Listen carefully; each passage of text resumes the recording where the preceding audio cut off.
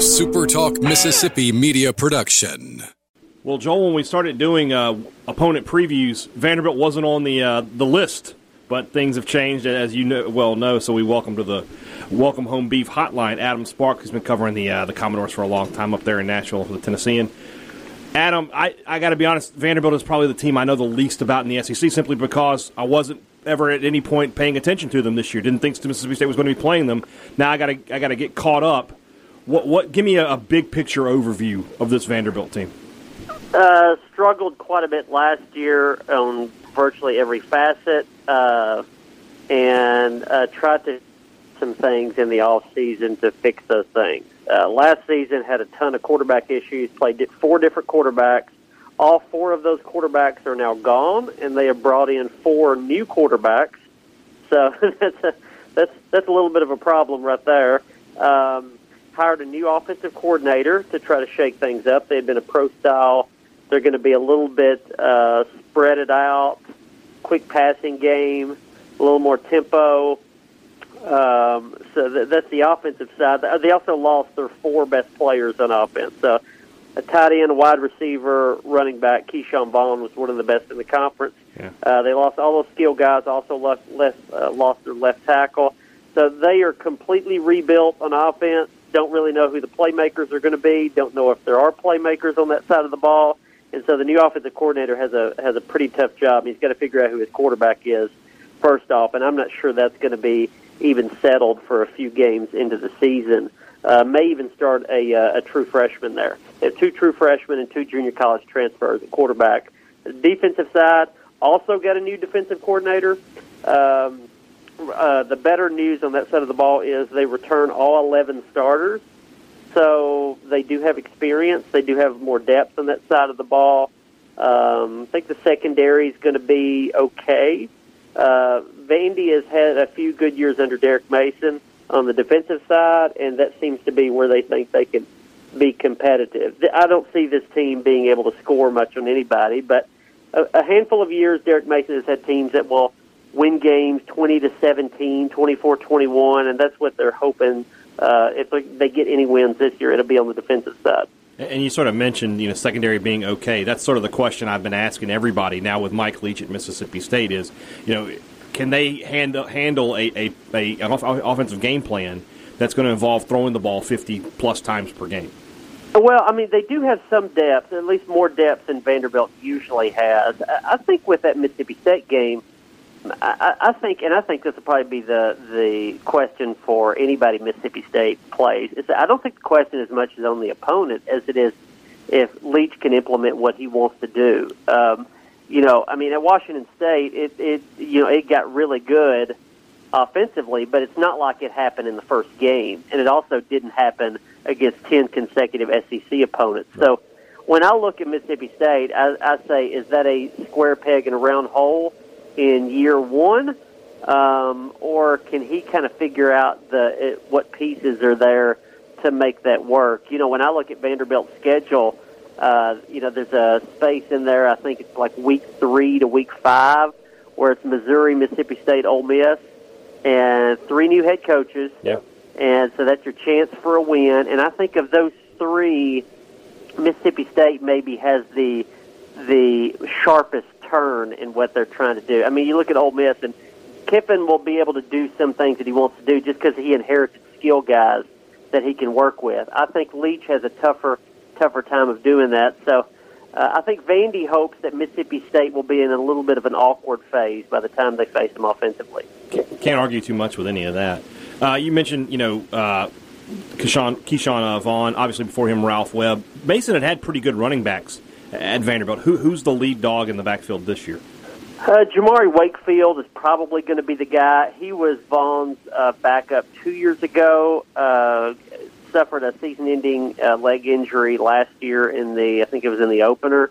So, he would have been a guy that would have come in and probably had a lot of carries on his plate last year as a backup and would just kind of transition into the lead role. He's been around quite a while. I mean, he's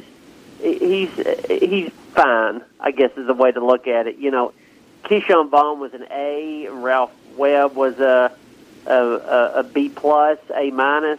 Jamari Wakefield at this point may be a C+, and we'll see if there's more to him than that. They're going to have multiple backs, and they've got a few other guys. I think the biggest question with the running game is if they can mix guys in and throw to them also. Todd Fitch, the new offensive coordinator, is he came from Louisiana Tech, but he's been a half a dozen places where he's called plays, and he likes to take his backs and put them in the slot. He likes to go 3 wide and 4 wide. They've even said in kind of coach speak that they want a quarterback in an offense where they can get the ball out of the quarterback's hands quickly. Now, the coach speak part of that is they know they're going to struggle so much on the offensive line that they're not going to be able to sit back there long and throw it, and they're not so sure they're going to be able to establish the line of scrimmage to run the ball. So you're going to see some deception. Jamari Wakefield is a between-the-tackles running back.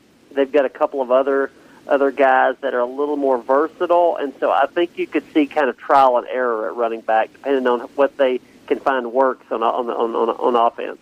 Sort of another big-picture question here. You look at Mason, 16 goes to a bowl, misses out on 1 in 17, back in a bowl game in an 18, and then the bottom just sort of fell out last year. What happened? Why is this program sort of, I didn't think it was ever going to, jump up and become a contender in the East, but they looked like they were becoming more of a consistent 5-6 win kind of team, which for Vanderbilt, by and large wouldn't be that bad. What happened last year, and why does it seem to have continued into this year?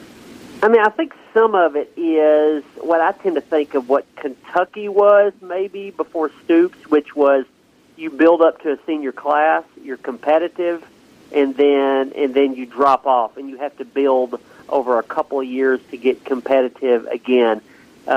Kentucky obviously has figured that out. They're competitive most years now. Vanderbilt hasn't, and so you build to a year. Unfortunately, they just depth and talent and those sort of things. You have key injuries, but probably the other thing is just it's the most obvious thing is it's quarterback. They were 3-9 Mason's first year, and then about a year and a half later, they found Kyle Shermer, and he broke Jay Cutler's record as the all-time passer there, and they were competitive for the 3.5 years that Kyle Shermer was starting. The year after he leaves, they're 3-9 and can't figure out quarterback, and so that's kind of where they're at now. They don't know who their quarterback is. They don't know if they have a long-term fix or a short-term fix or anything like that. And the way, again, coach speak, the way it's been served up is, well, we have 4 options now. We got a guy that can run. We got a couple guys that can throw. We got a dual threat guy. We got 2 freshmen. We got 2 junior college guys. So it's gonna work out. We have so many options. That's the old, if you have 2 quarterbacks, you have none. Well, in this case, if you have 4 quarterbacks, I don't know if you have a clear-cut one, and that's a big problem. And Mason, he's in a situation where if he had not gotten a contract extension after that last bowl, he would have probably been fired last year. But he's got 3, maybe 4 years left in his deal. We don't know because it's a private school. It's not public, but because of his 2 extensions he got after each bowl, he's got multiple years left in his contract, and Vandy is not a school that fires coaches with a good number of years and a buyout left on their deal. So it'll be interesting to see this year if his seat actually gets warm or not. Normally you would say it would, but multiple years left in his contract, and I even heard whispers of this is kind of a mulligan year, an asterisk of you can't expect a guy to go to win a decent number of games with 10 SEC opponents and no non-conferences to pad the schedule. But if they go 0-10 or 1-9, that's a pretty bad mark, regardless of the contract situation. Yeah, I've been thinking the same thing the whole time, that I don't know that anybody's truly on the hot seat this year with the way things are going. Guys like Will Muschamp, who I would have said, yeah, he's probably in trouble. Don't know if that's going to be the case or not. One last question before we get out of here, and it's more of an MSU kind of question, but it has a Vanderbilt thing to it. Alan Walters transferred from Vanderbilt to Mississippi State. Obviously, I don't expect him to be a big part of the quarterback battle this year. Who is this guy? He sort of came out of nowhere, and is he here to compete for the starting job, or is he just here to sort of work under Mike Leach and go from there? Yeah, that's funny. I hadn't thought about that. Of the 4 guys that Vandy let go of this last year or saw leave, Walters is one of those. I actually forgot he landed Mississippi State. Of course, there's like 100 quarterbacks over there now, right? So Walters is a guy that came out as he's an SEC quarterback when he was recruited. He's an SEC quarterback, but he's a developmental guy. You're going to see him, you would see him redshirt and then develop and learn the offense and get a little bit of playing time. And the type of guy you would see compete for the job at most places is like a redshirt sophomore, maybe a junior. That's not what the situation is usually at Vanderbilt, at least not under Mason. So guys get thrown into the fire quickly.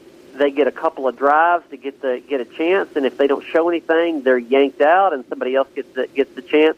Mason's had 2 or 3 guys like that in his tenure, and Alan Walters is one of them. I would have, under normal circumstances and teams that are competitive and have a little more pieces around them, and they're not behind in the first quarter, you would see a guy like Alan Walters play an entire game and see what he has and how he grows. He just did not get that chance at Vanderbilt, and I don't know if he'll work out there or not. He's behind some other decent options, I think, for Mike Leach. It did surprise me he ended up at Mississippi State because I kind of thought he would go junior college route, maybe a mid-major route.